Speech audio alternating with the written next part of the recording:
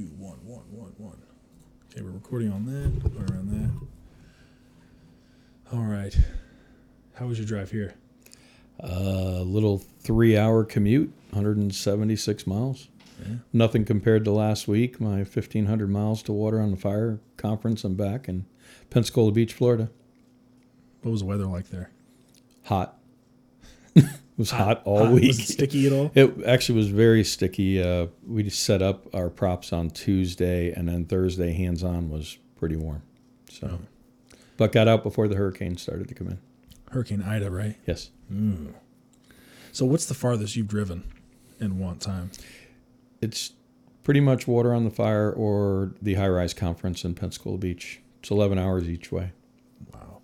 So, but have to bring my vehicle with all my equipment because I'm one of the closest to the facility down there at the Hilton that they operate out of. And how long have you worked at the company you work for? It's Elkhart Brass, right? Actually, I work for Safe Fleet, which is the parent company to Elkhart Brass, Foam Pro, ROM, and Fire Research Corporation. I'm their national sales manager, oversee 7 guys in the field, responsible for sales throughout the United States in fire, EMS, and industrial. So let's start back from the beginning. Where did this start with the fascination of the fire service for you, Andy? For me, it was my dad. He joined the fire service when I was probably about 5 years old and just started hanging around firehouses then. And I was born and raised in Connecticut, and basically we lived on a lake. So the fire department I belonged to there had 2 stations, and they nicknamed our house Station 3 because everybody was there on the weekends or whatever, swimming and enjoying the lake. But that was where I started. 12 members of my family are in the fire service, so kind of gravitated towards getting a job in the fire service. And the first company I worked for was a company called OnSpot. They make the automatic tire chains that go underneath ambulances, school buses, fire trucks. I saw one of the posts recently. I think it was recently about that with the chains that it spins down on a pivot. Yep. And then the chain spins. I've never seen that before. Yeah. They actually were started in Connecticut where I lived, and they ended up moving me to the Midwest. So started as a regional manager covering an area up in the Northeast. And then they asked me to become their operations manager. So I started a manufacturing facility from 4 empty walls to basically, we used to import product and we outsourced locally in the U.S. 98% of the product. Wow. So started, actually, like I said, 4 empty walls and bought equipment, machines, had a machinist there that could figure out how to make everything from scratch. That's really cool. So you've got a background in machining. Correct. And metalwork. Yes. And that's where that all started at that point, where I was physically buying 5-axis milling machines and all types of lathes and equipment to be able to do that. You have to have that. And then outsourcing was part of my responsibility, where whether it was investment castings of aluminum or rubber or whatever it may be. Wow, that is so cool. So for the fire service side, when that comes in after seeing your dad in the fire service, what was the first department you started working for? It was Nichols Fire Department, which is in Trumbull, Connecticut, which is the one that still my whole family belongs to. Went back there 3 years ago for their 100th anniversary. It was a wonderful event to be able to see quite a few people that I grew up around. So it was awesome to do that. That's really cool to be able to do that and be a part of that as well. Yeah, for the exactly. Years. Yep. That is so cool. It was neat. What's it like having family in the fire service? I guess the best thing was that I could go to the firehouse and, I guess, use adult language, swear, and not get in trouble. And that was something. I have an older brother and a younger sister, both that were on the department. My brother has been chief of that department at one point, as my uncle has. And my mom just recently retired as the tax collector, and she was a commissioner for 20 years before that. So she had 30 years in the volunteer fire department there. How many years do you have in the fire service Right now, I'm 39 years. 39 years. Yep. And 35 years in the fire industry. Wow. So been around it, like I said, my whole life. Started at 5 years old and basically never left a firehouse. That is very cool. So today, what we'll be talking about is the attack lines from the truck to the house, correct? Correct. So, for stuff into that, let's talk to me like I'm just a brand new guy. Mm-hmm. That way I can fully understand what you're talking about with combining the nozzle with the hose. Yep. As well. So as part of Elkhart Brass, we typically get brought in as a subject matter expert to basically look at the attack package from the apparatus through the hose to the nozzle on the end and help develop the package that they're looking for, the attack package. Fire apparatus of today have really changed. For me, when I go into a facility, a fire department, they'll ask me to come in, start asking the questions. What's your target flow? What's your current flow? What are you looking for out of this attack package, whether it's 1 3/4 inches, whether it's 2.5, whatever it may be, to get them to that point.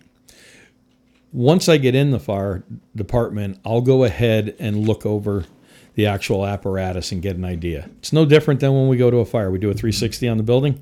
I'm doing a 360 on the firehouse. On the fire truck. I try to keep it as simple as possible that I can understand what they're trying to accomplish. I'll look at the hose, determine whether or not it's hose that's designed for 100 PSI nozzles. I'll get behind the pump panel, see what kind of plumbing they have, whether it's a newer truck, an older truck. Today's trucks, some of them have rubber hose behind there that it might look very large on the outside, but on the inside it's small and has high friction loss capability. That's on the interior. On the interior, behind correct. The pump Yes. Gotcha. Or they'll use standard metal plumbing. And you can tell a lot of times if they go ahead and there's not a lot of Victaulic couplings, everything is welded, seamed, very nice, you're going to have less friction loss. I've ran into different situations where I've seen as much as 40 PSI difference from the number 1 crosslay to the number 2. And it was very significant to me that it came out that way. And we actually ran the gauges on there twice to make sure that we were getting that And accurate. that was on a newer truck. It was a brand new truck. Brand new truck. It was a demo truck, actually. And part of it was because everyone wants their pump compartment to get smaller and smaller. We noticed that there were 9 more bends from one to the other because they had to bring it around a manifold or do something from one crosslay to the other from where they came off the actual pump itself. Wow. So it was interesting to get that. The other thing, a lot of people run a front discharge, and in those cases, you'll find quite a bit of friction loss because it has to go over the front axle, and sometimes they'll use rubber hose there also to be able to make that bend as opposed to hard plumbing it, and that'll cause issues at that point. So how often normally for that rubber hose would it last for at those seams? It's going to be fine for the life of the apparatus, 20, 25 years, because there's basically metal Victaulic couplings on either end, and they're swedging it together. So it's fine. It's an easier way to get around from having to manufacture or fabricate plumbing for the apparatus itself. Cost effective. Definitely. Okay. And that's where, it's getting down to that at this point. Apparatus today, 300 to 500 day lead time.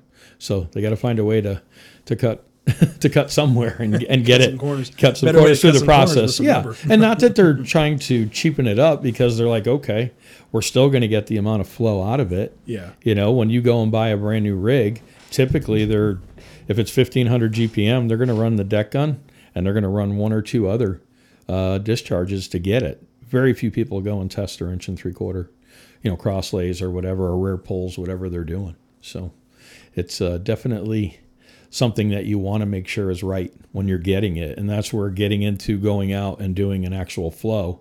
When we come in, we'll actually hook up a flow meter to the intake side and determine exactly what pump discharge pressure you need. What is the name of the company? So that way, if someone's watching this and they think it's Elkhart Brass. Just Elkhart Brass. Yep. Website, and you can find Facebook. all of us on the website. Any one of the regionals, go ahead and reach out. The Brass Tacks Hard Facts. Lots of great videos there. It's over 60-something videos. That has really helped us and the people in the street figure out what are they truly looking for in attack packages to dial it in. Because unfortunately, fire departments don't know what they don't know.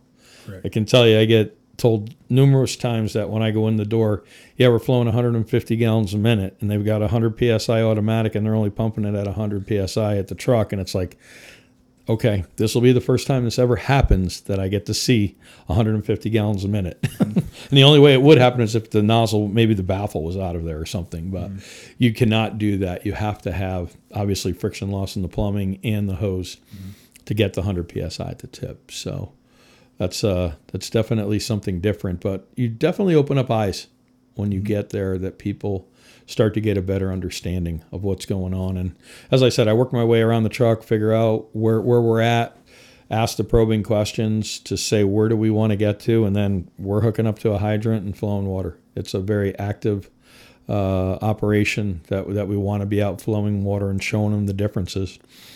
We're very fortunate. We have a truck that probably each one of the regionals and myself probably have 60 nozzles on the truck that they can go ahead and try and evaluate, which is only one portion of the attack package. You get into hose. Once you start looking at hose, there's multiple different levels of hose that people do not understand what they have. And unfortunately, the person that's buying the hose is looking at cost. They're not looking at performance. And performance is critical when it comes to taking it. If you were running 100 psi nozzles right now and you took a smoothbore and threw it on a 100 psi hose, you're going to have a problem. It's going to kink. It's not designed to do that. So the hose of today, when you look at it, this is a 100 psi hose that you can see how easily and how flexible and malleable it is. I call it parade pack. If you can take and lay this on the rig and lay it flat like that, it's designed for high pressure. Okay? You get into something that's more designed for low pressure, I can barely bend it. Okay? And that's where you see so many people now that are doing different hose loads to get 200-foot pre-connect loaded on whatever it may be to be able to do that. But this requires pressure to build the jacket. This does not require as much pressure. And it's the way that they knit the outer to give it that robust outer jacket. And how many layers are there?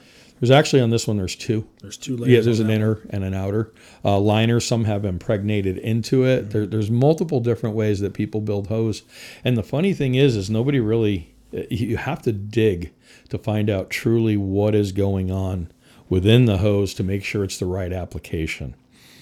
If you are running low pressure, you want it to feel like a pool noodle in your hand. If it's kinking and doing all kinds of different things, it is not a good setup.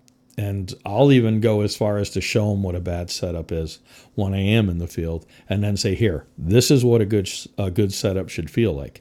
What you're doing is changing the reaction force. A 100 psi automatic flowing 160 gallons a minute has 80 pounds reaction force. A 50 psi nozzle flowing 160 gallons a minute has 59 pounds reaction force.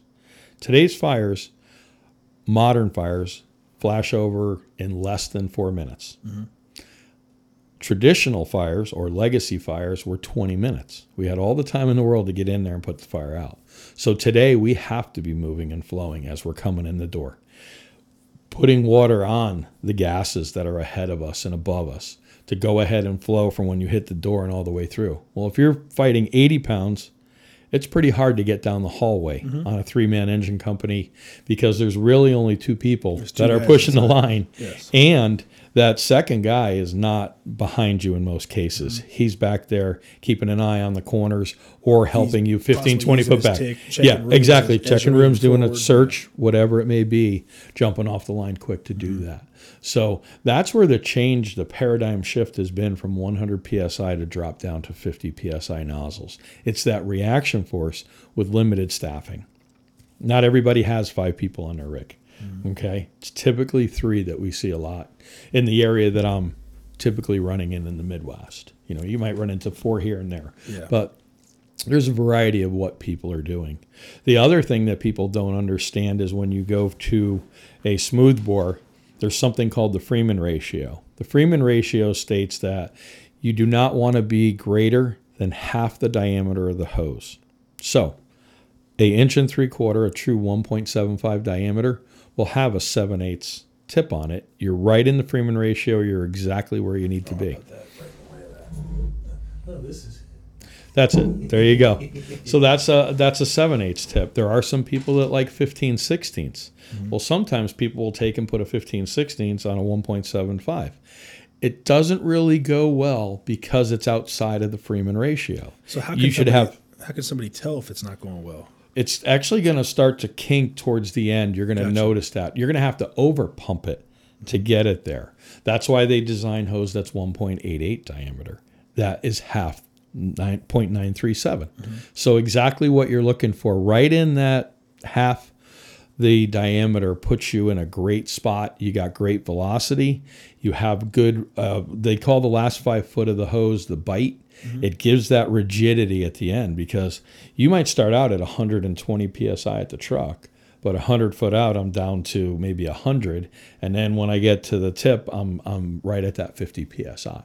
So you're losing that. It's typically 30 on an 1.75 inch, but regardless, you're dropping down through there. That you have pressure back here, giving it more rigidity. But it's when you get to the end, that's where everything starts to change. In that last 5 feet is what you're looking for, a nice, robust package in that area. When you came to our department, excuse me, last year when you came, you brought a bunch of hose with you. We had, I think, 4 or 5, I couldn't tell you the number, 4 or 5 lines hooked up, Yep. preloaded already, Yep. and we tested each one. We even had a 2-inch Yes. that we tested out as well, which was, that 2-inch it felt so light, it was insane. Correct. And I was able to walk forward with it, step back with it. I mean, I was able to handle it all by myself. Something that's happened in the last 2-3 years is they've gotten all these different hybrid hose intermediates, that I'll call it, that where initially we had 1.5 inch.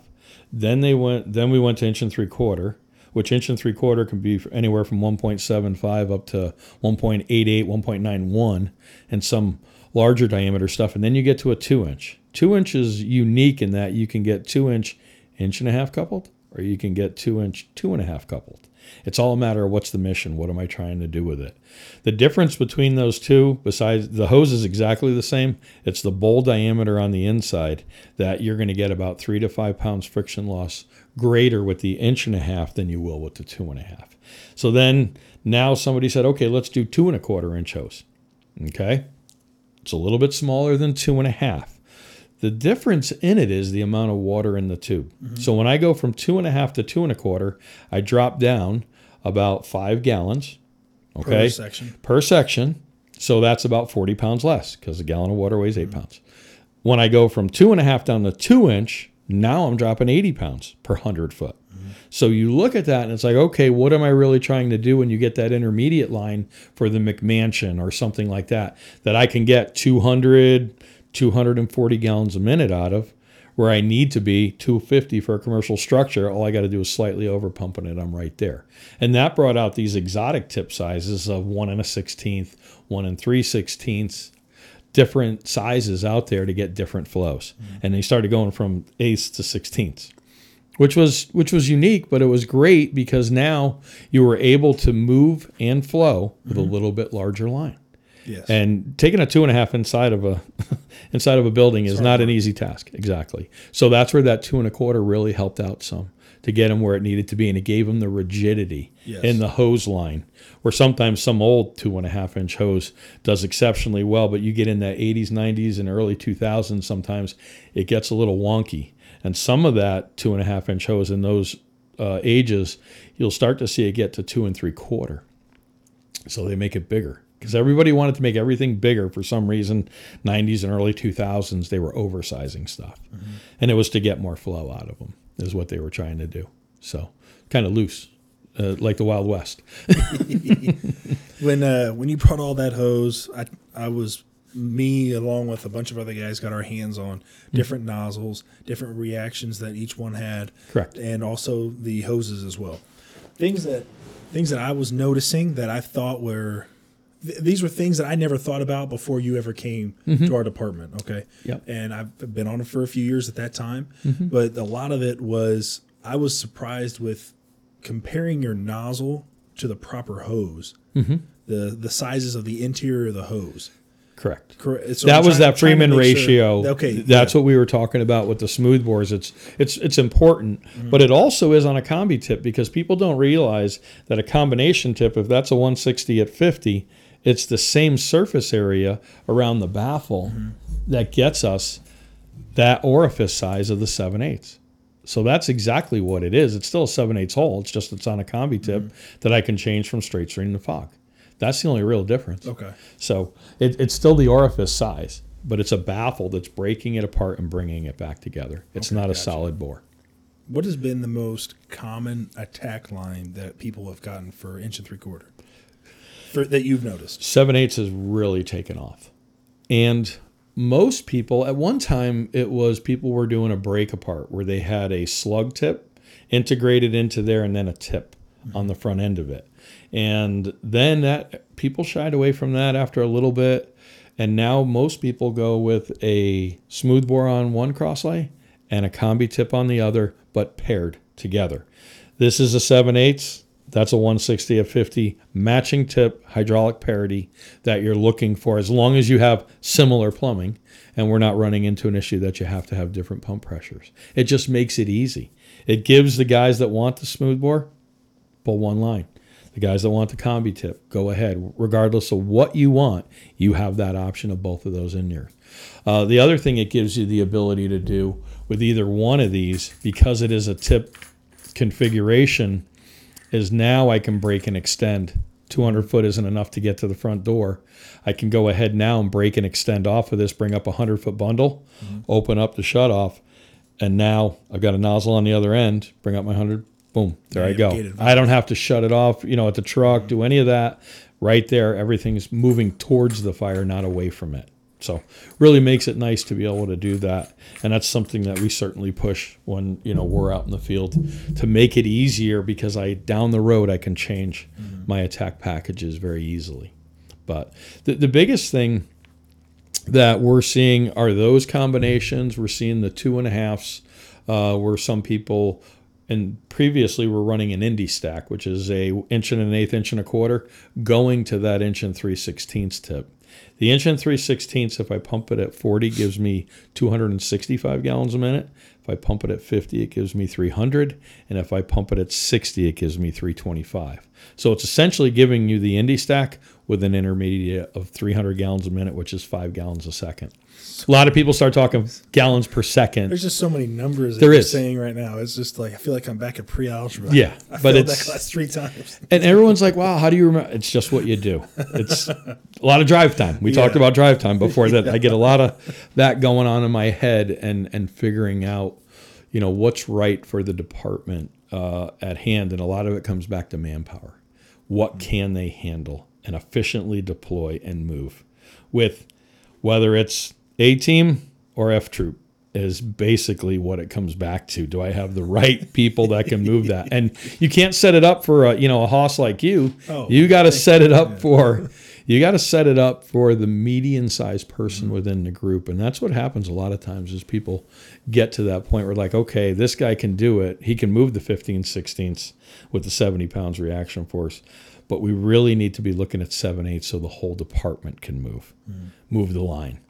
And that's a big part of what we do when we're out there, is making sure that people do have the ability to move and flow the nozzle. That's critical. And we'll work through from 1 3/4 all the way up to a portable monitor or even a master stream, and take them through the process of what are they truly trying to get out of there. Because so on average, I'm good for probably 100 flow demos a year. Of that, 5% of the people know exactly what they're flowing when I walk in the door. And you would think the fire service would be a little bit better than that they would know. And everyone's like, oh, yeah, okay, what's the calculation that I'm looking for on my my coefficient for the hose? And I'm like, throw that out the window.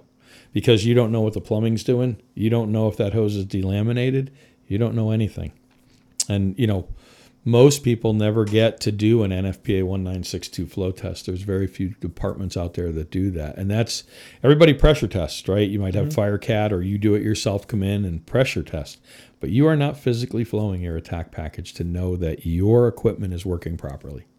And that's That's huge, because that's the only thing between you and the fire. And if that fails, it's a bad day. If it fails in the closed position, it's bad. But if it fails in the open position, it's really bad for about 20 seconds until you get someone to shut it down. Yeah. So, because you can't kink that. You just can't pinch it off. It's not stopping. And you can't put your thumb over the end. But Like a garden hose? like a garden hose. That's at 160 gallons a minute, you're not going to do that. What has been one of the most surprising things that you've seen going to do a demo at a department? And then I have a question after that about a different department, 2 different departments you went to in a similar time. Okay. Yeah. So for me, I think the biggest thing is what we were just talking about, that people truly don't know what they're flowing. That's big to me, because everybody knows, everybody checks their SCBA. How many people physically go out and check nozzles? And look at them to make sure. Been to a department that went to one rig and they were missing 5 screws out of the side of the bale. I've found bales that were cracked, of a rubber or plastic bale that were cracked, and nobody noticed it. But I'm keying in on it because I'm there to look at the product. But that's huge, that if you've got a defective piece of equipment, NFPA says we ran plastic spinning teeth for a while, as did a couple other companies. And if you have more than 3 missing spinning teeth, the nozzle's not NFPA compliant. So the fog pattern is important sometimes if I'm looking for protection. So you need to make sure that you are checking, making sure it opens, closes, testing it. There's still a lot of departments out there that run automatics that think they're getting, as I said, 150 gallons a minute, and the least I've ever seen was 60 gallons a minute. Wow. And they thought that they were flowing 60 gallons a minute, and they thought they were flowing at least 150.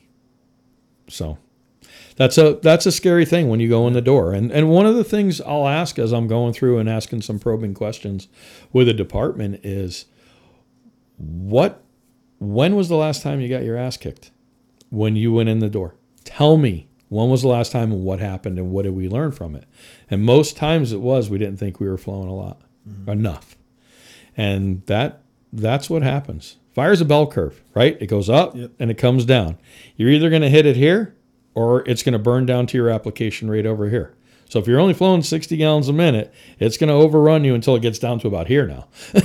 So that's 4 hours later if you want to be there that long. So it's just a matter of getting in there and attacking the fire and making it happen. The other thing I'll say is, I see a lot of departments that think because XYZ department next door changed everything and did that, we need to do that. That doesn't necessarily mean it works for you. Okay, just like so many people followed the 15/16 run because FDNY did it. FDNY has 4 or 5 people on a rig. Okay, they have manpower to be able to withstand the 70-pound reaction force. So it doesn't mean it works for you until you get out there and physically check it, go out, vet it, get in a building and flow, move, and make things happen. That's the critical aspect that you've got to get to. Just don't change to change. And change takes time. Finishing up a deal right now that's 5 years in the making. So have had departments 2-3 years that it takes to get through the process. One thing about nozzles and attack packages, it bubbles from the bottom up. Because the chief, nothing's burning in town, everything's good, right? But the guys from the bottom want to make it easier. They want to go in and make their job more efficient. And that's where this comes into play, is to be able to go out and do that and get out there and start playing with stuff. The guys that are the naysayers that are sitting on the Barca loungers, they're going to want to come out and see, what are you doing? Why is the kid out there messing around and doing this? Get the whole department involved in the attack package process so that you get buy-in. Because it's going to take, if you're buying new hose where you're used to buying it at $100 a length, it's going to be $150 a length. So they're going to have to invest a little bit more money, but that's the only thing between you and the truck that's giving you the best possible outcome to get the most water through there without kinking. Kinks cause issues and drop gallons per minute, and you don't want that. I was at a department recently where we laid out their attack package. They were running 100 PSI selectables, and 4 people, as soon as they deployed the thing and they were starting to charge the line, they're all over there kicking kinks out. And I'm like, okay, this is pretty interesting, because this is what they do normally. Yeah. They don't know what they don't know. and then threw on 100 foot of good hose to be able to go ahead and say, all right, stop. Everybody stand back. Don't touch my hose. And they're like, no, don't touch it. Today's hose elongates. And when it elongates, it pushes out the kinks and makes it harder to kink when you have the right combination. And they were all just like, whoa, that's pretty cool. So they don't have to spend the time to kick the kinks out. And that was a lesson learned, and that was just a couple of weeks ago that was like, wow, that was interesting. So just different. Yeah, that is very different. Speaking of different, what have been some of the most different departments that you've been to? So this is one that we talked about. Talked about earlier. Yeah. So one day, the most memorable day for me to date has been, went up to Chicago, went and saw Squad 5 when they were evaluating Rams, and I got to flow with them for the day and hang out there for a little bit. And we're flowing, and all of a sudden they get a call for a gas leak. And they're like, you want to go? I'm like, hell yeah, I'm going. So I rode backwards for 60, so cool. I think it was 62 blocks to a call. And we just sat there and talked for a while. Lieutenant was like, yep, just hang back here. We'll we're just waiting to see what's going to happen. And nothing really happened. But then we drove back and had lunch. It was a good day. And 4 hours later, I'm out there in a Amish community flowing nozzles 1 foot off of an electric fence, using a well that we had to make sure we didn't take too much water from the irrigation system that was working its way around there, that we weren't taking that farthest tip away and taking the water away from them to fill the rig as we were doing it. So you talk about two ends of the spectrum, from Chicago to, middle of Amish country, flowing with some guys there. It was good old Jebediah. That's it. It was really interesting that, you saw all ends of the spectrum that day. But I'm very fortunate that, being in the Midwest, I get to interact with some of the best departments, whether it's Detroit, Chicago, Indianapolis, Cleveland, Columbus, Ohio, Lexington, Kentucky. I mean, just great departments of people that are really dialed in, doing the right stuff. And, I've got to ride on fireboats and do all kinds of crazy stuff. So it's really neat when you get to do those types of things. What's been your favorite department to go to, or still continue to go to? I would say Detroit. And the reason Detroit is I have a good relationship with the deputy commissioner there. And he'll take me to some really unique places and do different things. But they're also always evaluating what they're doing. They've had a couple good contracts the last couple of years for large apparatus purchases, where we had a lot of equipment on there, but we had to vet everything out.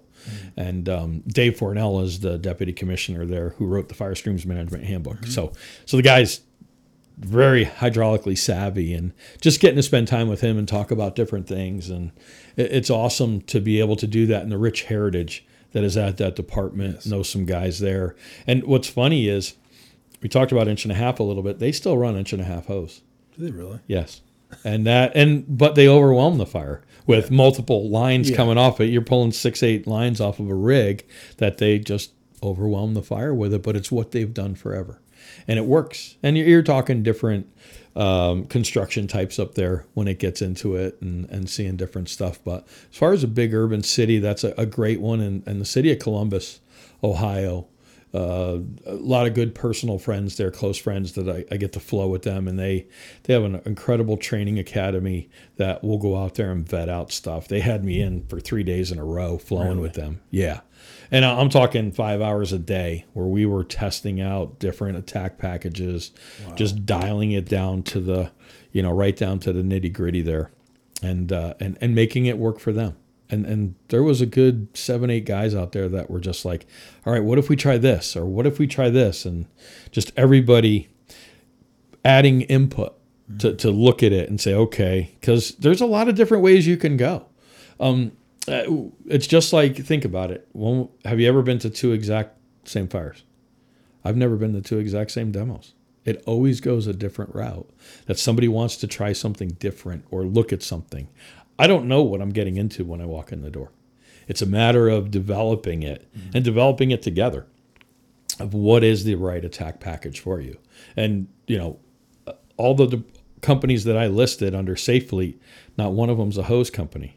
But in order for the product to look correctly and for the customer to be able to evaluate it correctly, I have to carry hose with me. Mm-hmm. It's one thing that you got to have because it's what makes the whole ensemble work together. Yes. And that's critical. So, because you pulled up in your truck and you pulled out your slide out tray, your slide out tray. Yeah. And just looking at that thing, I should have taken a picture of it. Yeah. And that was so cool. But you had some hose on there as well. And exactly. It's the different colors is what I always remember most about it, to be honest. That's really how I remember it. And it's all different hose sizes. Mm-hmm. 1 3/4, 2 inch, 2 1/4, and 2 1/2 is what I run with. So, and it's what you have to have in the field. So, definitely. If there was a department in the United States that you could pick and work at, which one would it be? That's a good question. I'd actually say Columbus. Columbus, Ohio, just because of the level of training that each of the people have in the street and how dialed in they are. And when I say dialed in, been to multiple stations that above their urinals, they have the pump discharge pressure chart. Really? Yeah. That's a good idea. It's awesome. Because you can sit there and look at, engine 18, this cross lay, boom, boom, boom, pre-connect, front discharge, rear, blah, blah, blah, blah, blah. All of it is there with what the nozzle is and what the discharge pressure is. That's such a good idea. It is because you're standing there anyway, right? Yeah, might as well look at something. I ain't looking at much. Yeah. But no, that's actually one of the the premier departments that I would say that is really dialed in. They do a really good job. So, and I mean, obviously, any of the other big city departments will be all New York or whatever. But I think just for pound and what they get to see, they get to see a lot of fire and a lot of jobs and just all types of different stuff. And they're doing a lot of different. They run TDAs. They run everything across the board. That's so cool. So it is cool. Yeah. Who's been somebody that's been a huge mentor to you that you look up to? It's funny. I have multiple mentors within the industry, and I was very fortunate at my 50th birthday party, which was about 6 years ago, that had quite a few of my mentors there. And it's been a lot of bosses that I've had at different companies, corporations, or whatever it is. But I'm trying to think of somebody that it's hard to single out because I'm doing such a variety of things as overseeing a group of people. So I would have a different mentor that would show me how to be a boss and do that. And, one of my first bosses taught me how to remember numbers. And that's where that comes into play of all the different pressures and flows that you have. But it would be pretty tough to single it out.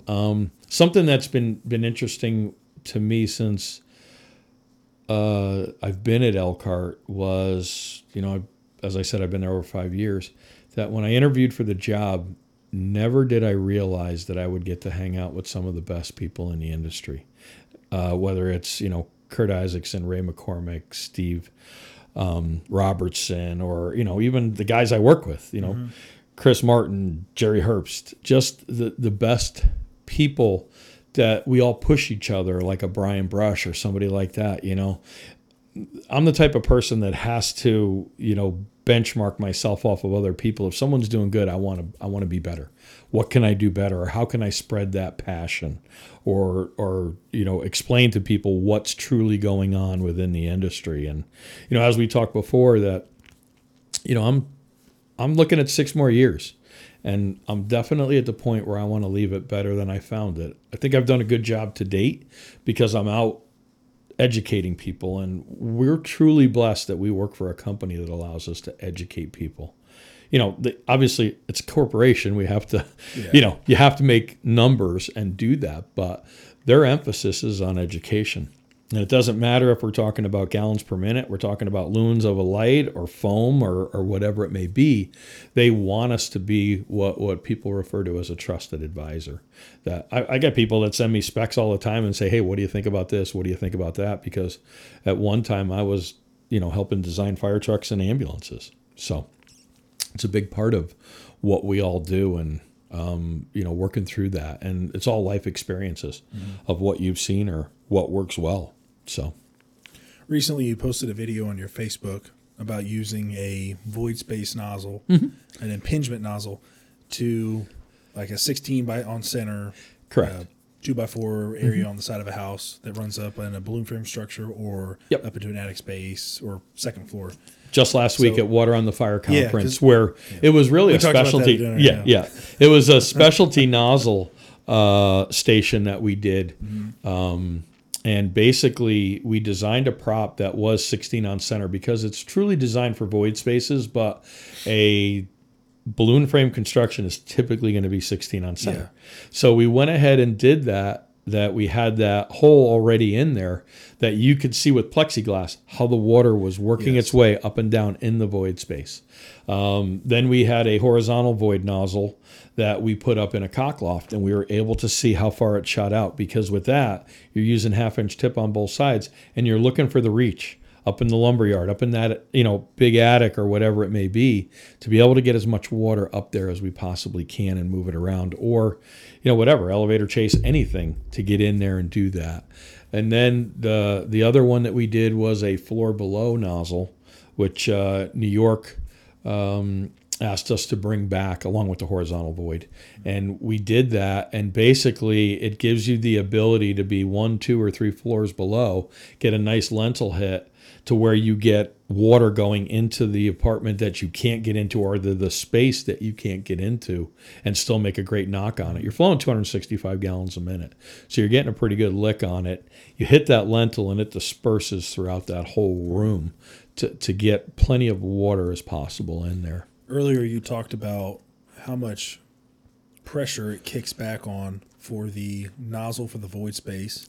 How Yes. much was that again? You said The it was- void space was 0 because it was That was 1/2-inch 0. opposing, Okay. because you got it going both ways.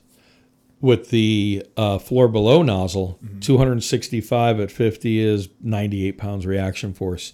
But because it's on a 4-foot fulcrum, you've got it out pretty It's like a far. big That stick. it's Yeah. it's a big stick out stick, there, and yeah. it's That's what's how I know weird it is when you open it up, it raises right up on you. You got to hold it down, and the other thing you have to do is have a spotter, because you can't be back here and looking out the window to figure out where it's going. Yeah. So, and the one thing we realized during I had different people handling it was, are you telling the guy what to do on where he is, or are you telling him what to do on the tip, whether it's going up or down? And guys were doing it backwards, but it was nice that once you got it up there, you could hear it hitting above us. So it worked out really well. And then the last two things we did were a cellar and then a Bresnan distributor nozzle that we dropped in through a hole like we would have into a void space to fill that up and do that. So That was at a conference, right? that was at Water on the Fire Water on the conference. Fire. Yep, that was in Pensacola. And you're going to one here recently as well. Yeah, I'm on my way next week. I got a 12-day run where I'm doing Fire Don't Care conference up in Kent, Ohio. First year for it. Good group of people coming in for that. It'll be 2 days of hands-on. I've got 4-hour basic hands-on tracks during that. So September 10th and September 11th. And then go right from there to Firehouse Expo. So that's in so Columbus. So One thing I didn't know until I started working with Jacob, he was telling me about all the expos and conferences that go on throughout the nation. Because I've always heard of FDIC because it's in our backyard. sure. But I had no idea there was this many. It's actually micro conferences is what the term is for those, and it's anywhere from, you could have as many as a couple hundred people there, but those are what are really attracting the fire service today, and you're getting some of the top people coming to it, and it really works out well because of the cost. You can keep that cost down on a micro conference and get, quality instructors to go out there. Just don't go to any of them. Make sure vet them. Make sure the guy that's talking to him, regardless of what the guy tells you, go back to your department and try it. Make sure it's going to work for you. Just because it worked there doesn't mean it's going to operate, effectively in your jurisdiction. So you got to make sure that's a big part of it to do that. But yeah, I mean, gosh, I can't even tell you how many I do a year. It's probably, 10 or 12 of the micro conferences that I'm doing, like Oath Keepers is one of them. Yeah. I'll jump on with different groups like Make the Move Training, John Hall, great group of guys. Him and Joe Blank have a great group of guys that I'll jump on that they'll say, hey, bring the truck and hang out and let's go flow. And let me be an adjunct instructor on that. And it's really nice to be able to do that, because at first some people are like, nah, he's the sales guy, but physically I can't sell you anything. It has to go through distribution. So there's a line there. I'm like, no, he's the salesman. Go talk to him. So what have been some of the fires that have really stuck with you in your career? One, when I was very young, it was actually a company on the East Coast when I was out there. Which department was this? This was at Nichols when I was out there. Yeah, and it was a company called Hughes Printing, and they were the ones who printed the Sunday circulars. Sunday circular in the newspaper that you would get, that would be like Parade magazine, and sorry, it's a newspaper. Yeah, whatever. Sorry. I'm just kidding. But regardless, the one that has all the advertisements and all that you get to go to Kroger and buy this or whatever. So with that, they had these 20,000-pound bales of paper that were the throwaways, and these were stacked up, too high. Whatever it may be. Bales of paper. So were they wrapped like hay bales? They would be wrapped like a big hay bale, Really? But they weighed 20,000 pounds. Oh my God. Disgruntled worker, 2:00 in the morning, punches the time clock and decides to go light one of those on fire. So we show up and we're first due. Remember getting in there, and we brought in, we had a Stinger deck gun, and we're sitting there laying water to it. And I'm like, I was night crew officer then, and remember saying, boy, we're putting a lot of water on this. This is going to get pretty heavy. One of these might come down. Mm-hmm. Remember, I had a 16-foot pike pole in my hand, wooden, 16-footer. And I no sooner turned around and said to one of the guys there, Ray, I said, hey, let's get away. I think this could come down on us. And I turned around and walked away, and that actual pike pole broke in my hand, and that bale fell right behind me. And can certainly remember that. That it was like, wow, I'm down to 8 lives now. So, but it was just one of those. Remember going to a fire down in Mount Vernon, Indiana, that lasted for like 6 days. It was a plastics plant that burnt, and went down there and hung out with Boots and Coots for a couple of days. That was pretty cool. Various just different ones, every one of them different, in their own. It's just a matter of that. I was actually a passerby on 5 kids under the age of 10 on my way home from college that perished in front of me. That was a real tough one, and sought out my chief to help me get through that for a little bit. But it's just one of those things. And I remember a very vivid fire one time. It was 4:00 in the morning, and I had my 2 children then, my 2 girls, and going down into a basement fire that the guy had taken a chimney and put basically in the basement. He attached it 4 times in the basement, where he tapped into the clay thimble from different sides to where he broke into there with a wood stove. And it caught the basement on fire, and it was a little bit of a hoarder condition. But I remember climbing down the stairs, like I said, 4:00 in the morning, obviously flowing water going down there. But I remember the guy had like 7 smoke detectors going off in a box. And the sound of 7 smoke detectors at once going off in a box was unique in itself, and just like piercing. And I'm just saying to myself, wow, this is a different place to be. And, we moved down and wouldn't put the fire out, but it was one of those defining moments, that you have, that was like, wow, this is different. So what have been some of your more interesting calls? Now, I mean, calls is in anything at all. EMS, vehicle accidents, fires, anything that sticks out to you, because people always have interesting ones. Like, someone asked me that question, I've got a different answer, of course, than anybody else would. I remember one where gal got, I don't think she had her seatbelt up, because she was partway out of the vehicle, hit a tree. It was a BMW. She was laying basically partway out of the vehicle. I mean, coherent, everything fine. And one of the guys came up, and then it was in a grassy area, and he stood on her hand. And she started screaming. She's just out of nowhere. She starts screaming, and she's like, he's on my hand. And I'm just trying to pick it up. I'm like, no, this isn't, And then all of a sudden, I'm like, guy's name was Pierre. I'm like, Pierre, get off her hand. But he was physically standing on her hand. So it was just, that's one of those ones that you ask me, what's a crazy call? That would be a crazy call, or a vivid that I remember as being one of those if someone asked me. What has been your most fond memory about the fire service so far with your 37 years on? Something that reminds you, what I'm trying to capture is what reminds you of home the most? Home being the fire service. I'm going to give you two, because the initial one was being able to go to calls with my family, and then moving away from that department to 3 other departments that I've been on since then, and trusting those people as much as I possibly could as your own family. You know what I mean? And I hate to say it, but I'm from the East Coast, and some people in the Midwest, once you get enough further south, they think you're a Yankee. So, so are they coming for you type thing. But it's just that the brotherhood of trusting the other person, whatever it may be, would certainly be, high on the list to move through that, and get that, because it's different everywhere you go. You got to have that trust factor in the other person, especially, with the amount of years and different departments that I've been on. So just getting to that point has been something quite unique. But trying to think of another based off of that. Take your time. Yeah.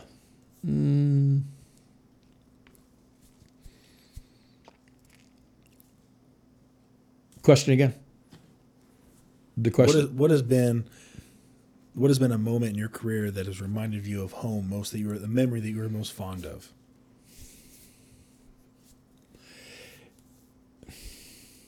Like back when things were easy. Well, that's. I would say we were actually talking about it at dinner. Was riding the rear step. That was something that I'm truly appreciative that I was able to do that, and have seen so many changes in the fire service, to where, riding the rear step was something that you trusted that guy. It's that trust factor. Obviously, both of those were that for me, but that taking it home to that has certainly been a part of it. And for me, every time I go into a firehouse, it's almost like I am going home, because every firehouse is the same. You got the same guy, you got the same guy picking on another guy, joking around, having fun. It's the same cast of characters.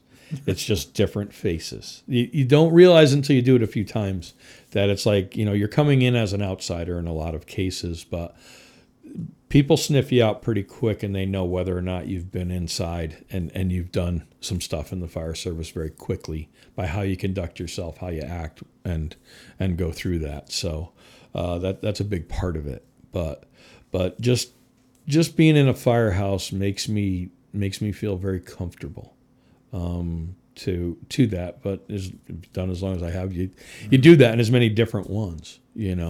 Doesn't matter where you are. Somebody's like, hey, have a cup of coffee. Let's sit here and talk or do whatever. They're very open and appreciative once they get past that initial of who really is this guy walking in. And unfortunately, today the fire service does a lot of homework, and they know immediately who you are before you even walk in. I guess it's fortunate, because then you don't have to go through the whole introduction process. But they can easily troll you on Facebook, figure out who you are and what you do. And, you've obviously been to my Facebook. I have a Andy Plofkin Facebook, Andy Plofkin -Fire, and I have a personal one that, I make pancakes for my kids on. I don't think the fire service needs to see that, so I kind of keep that personal. But it was something that, people taught me very early when I got in the positions that I'm in, that you want to have a little bit of that separation. So. Especially with like politics and stuff. Exactly. That's one thing. You don't talk about politics. You don't talk about underwear, and those are the certain things you just don't bring up. And, I get in trouble a lot. I talk about politics and religion. I enjoy debate and religion. Especially exactly. Yep. I like to push for it sometimes. Yep. And I always like a person who's educated in it that can try to prove me wrong. There you go. I'm usually wrong most of the time. The big thing is, though, is that once you put yourself in that position of politics or religion, you almost alienate 50% of the people you're talking Yeah. to. And that's something that you're trying to make sure that everybody has a good experience and understands what you're trying to portray to them. Mm-hmm. So, and that's a big part of what we all do in the field. And, as I told you, I'm the national sales manager, but I'm a working boss. I'm still responsible for a bunch of accounts and a couple OEMs and do quite a bit. So it's not like I sit around at a desk all day. I'm doing 45,000 miles a year and getting out and visiting departments. So it's what you got to do. Seeing all these firehouses and meeting all the guys and gals that work there, what's something that you see across the board that gives you hope for the future of the fire service? Biggest thing to me would be how the internet can be your biggest enemy, but it can also be your biggest ally, because people are challenging each other, whether it's different websites, Engine Company Resurrection, any one of these other ones that people can get information. But just because that information is there, don't trust it. Go vet it. Mm-hmm. You got to go out and try it. And if you post one thing out there, you're going to see 76 different opinions. But what works for you? There's knowledge is power. And if you have that, you can go out and learn so much and do that. And that's one thing I'm seeing in the fire service with the youth of today. They want knowledge and they want to be a part of something. And you know it as well as I do, whether or not you want to be there the first time you're stuck somewhere in a fire and it's like, holy crap, this could get bad real quick. And you know that you want to be there at that point because all the other senses are taken over. And when you can't see, you can feel and hear and whatever it may be, that all that comes to light very quickly and things slow down. And that's when everything's starting to fire, and you're getting it. So, but no, I would say the biggest thing is the knowledge that's out there, because back in the day, it was the IFSTA manual was all I had. And, anybody that was immediately around me, if I didn't get outside of my bubble, I truly didn't know what else was going on, Like you said with FDIC. Well, if you went to a couple other micro conferences, you'd be like, wow, this is a totally different animal. And FDIC isn't a great show, but you've got so many people, it's hard to hone down and get down to, the level with the best in the business, as I was saying before, the people that I get to interact with.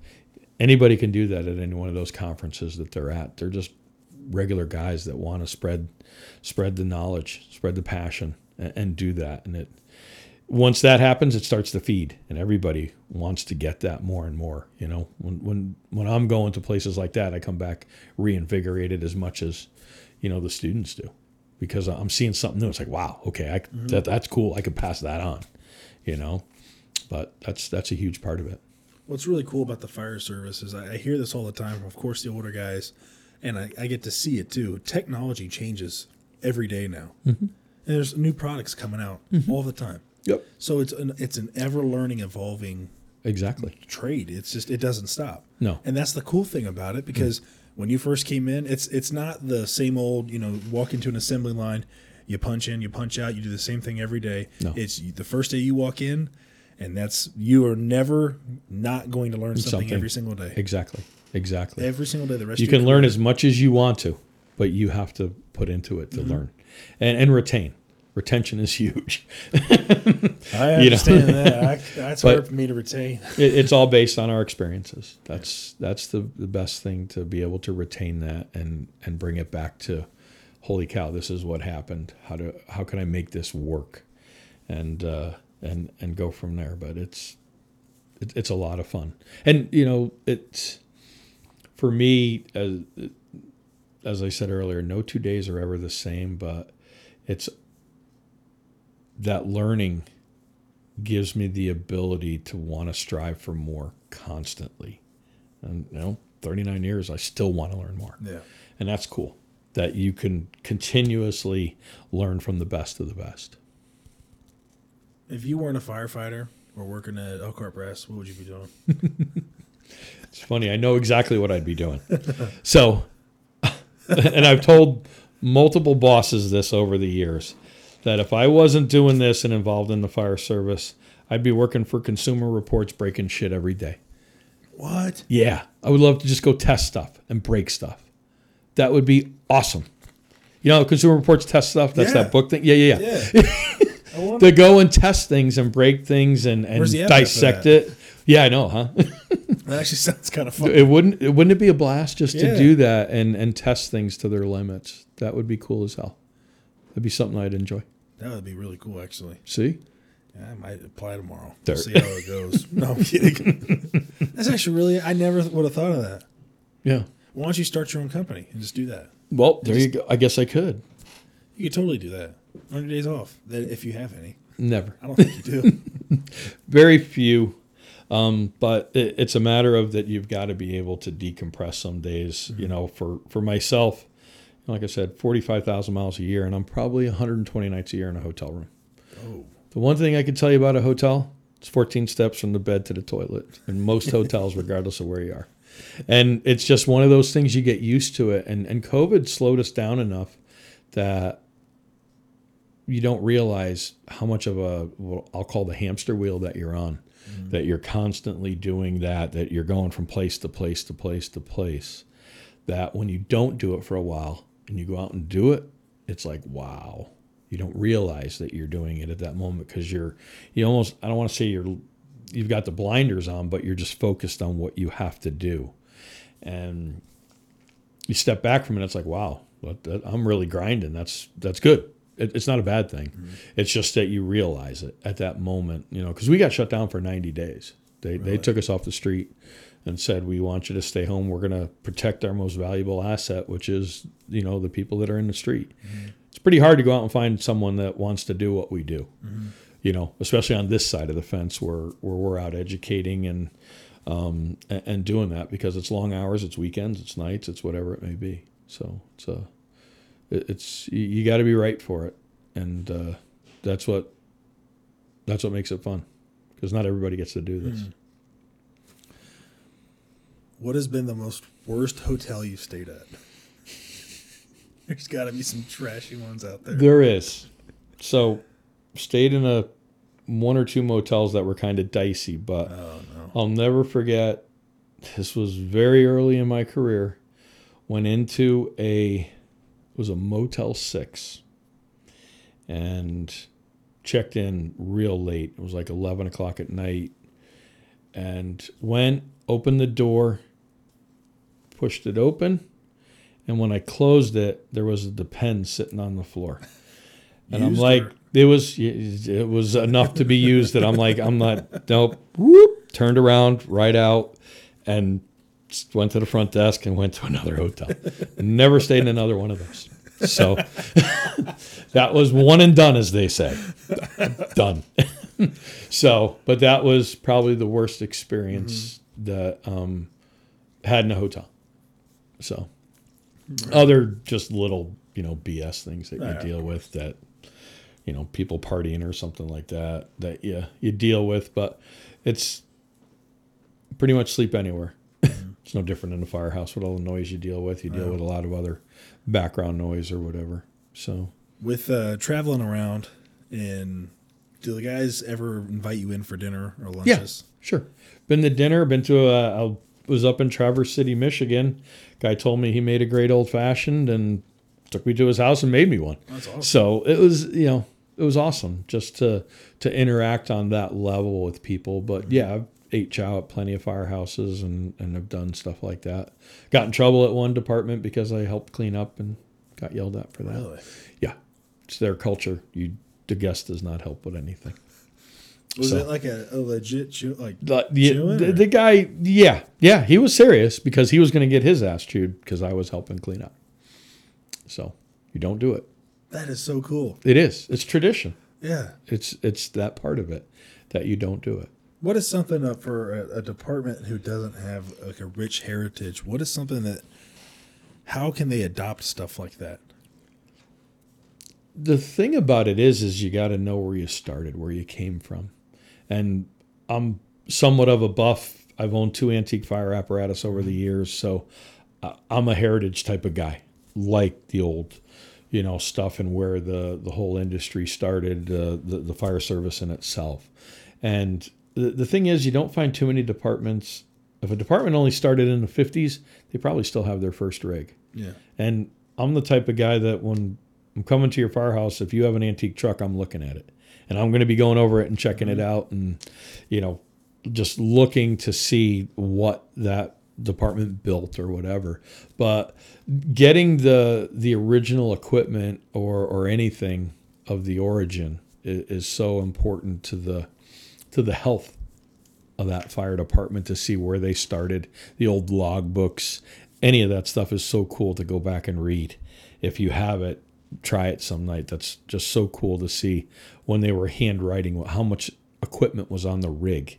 If it had 500 feet of 2.5, if it had a 2.5-inch nozzle, if it had a belt-mounted SCBA or something like that, that it's like, wow, this is cool. Or how did they get their first truck? And a lot of that came with my 2 trucks that I was able to read on both of those.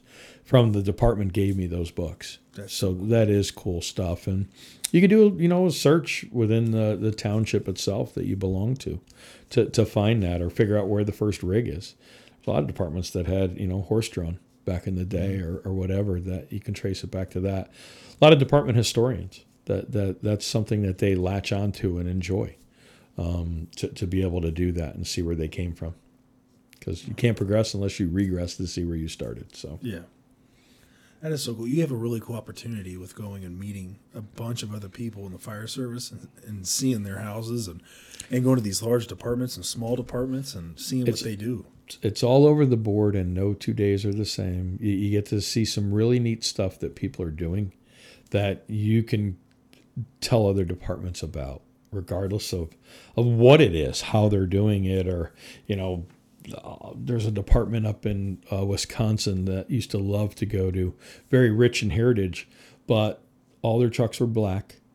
And it was Mount Horeb, Wisconsin. Slept there a couple times over the years. So cool to have a black fire truck. It was all black. Everything was black there. And the chief who passed away a few years ago, Chuck, his nickname was Fire Truck Chuck. And he had all kinds of antique fire memorabilia like I've never seen. Really? Guy had a lot of stuff. And, as you said, seeing a lot of different departments, but there's dealers. There's a dealer up in Michigan that actually moved to Grand Rapids Firehouse brick by brick and rebuilt it on his facility. Really? Yeah. Beautiful. Absolutely beautiful. And just seeing some of the stuff that some people do with what they have, redoing the antiques or any of that is that's that rich heritage that you don't see in, we talked about it, when I was driving, that growing up on the East Coast, that level of heritage is totally different than the Midwest. Mm-hmm. And when I say that, I mean that when I was on the East Coast, all summer long, probably from Memorial Day to Labor Day, I was in a Class A uniform marching in a parade almost every Friday night, and we were showing off our rig. And that's what they did, parades. Parades were very popular. You have these little city venues here where somebody does a county, some type of a county fair or something like that. This was the town's fair / parade. And we would do that throughout the summer, and then we would compete in the state convention. And we would have the best custom apparatus. We'd have the best rescue. We'd have this and that. And you were competing against 20, 30, 40 other departments for that. Mm-hmm. That we would work on that truck for 2 to 3 weeks before. We had a lift system in our station. What? We had a Hetra lift system that we could raise the truck up and paint every nut and bolt. You got judged by 10, 12 judges walking next to the truck, checking everything from if there was dirt on it or whatever, or make sure everything was spot on like it should be. That is so cool. Never did this once in the Midwest. No. Just different. But that's what they did. It's all different to the different areas. Where I live now by St. Louis, on the Illinois side, they do firemen's picnics. And just went to one a couple weeks ago, and they had all their rigs out for the little town. I don't think the town had 500 people in it, but there was 3,000 people there for this thing. And they cooked fish. They had a beer stand. They had everything, and that's how they made their money. So That is so cool. it is just a different, from different pockets where you go and see different things. It's pretty cool. But the Northeast definitely, obviously near and dear because of where my family's from and everything. But just seeing that doing those parades was something that you got to interact with, mutual aid departments response and meet people from all over the state that you wouldn't normally, So it was pretty cool. And they had a fenced in area, all the hot dogs you could eat and beer you could drink for $5. So it was all over that. Fenced in area to keep all the drunks. It was a big snow fence, and they'd have tons of beer in there and everything. It was just a blast. It was a good time. Yeah. So, is there anything that you want to say to anybody back at home listening to this? No, just miss y'all. That's all. It's it's where I started. Won't forget it. Lived at that station for a long time, and that was just a great start for me, within the fire industry, fire service. That's where my roots started, and now branching out, doing so many different things. It's pretty cool to be able to look back and know that I got a good start and a good footing to build on. So that was definitely having that back there, and obviously I talk to my family quite regularly, but they're a big part of that whole group there. That's awesome. Yeah. Anything you want to push real quick? No. Or you think you got it all? I don't know if I got it all. Well, we could definitely do it again. Well, Andy, I want to say just thank you so much for just taking the time and just from driving all the way from St. Louis all the way here. We got something tomorrow, but thank you for taking your time, your evening, and taking us out to dinner as well. It was awesome. No, appreciate you having me. It's been awesome to be able to talk about it and have someone that's interested in listening to me. Hey, I understand that. My wife loves listening to me. There you go. Every time I open my mouth. That's right. So, well, thank you so much, sir. Thank you. I hope to have you on again at some other point. Not putting you on the spot, but I'm putting you on the spot. So. That's fine. Would love to. So thank you very much for being on. Awesome. And then we're good. I'll just crop that part out.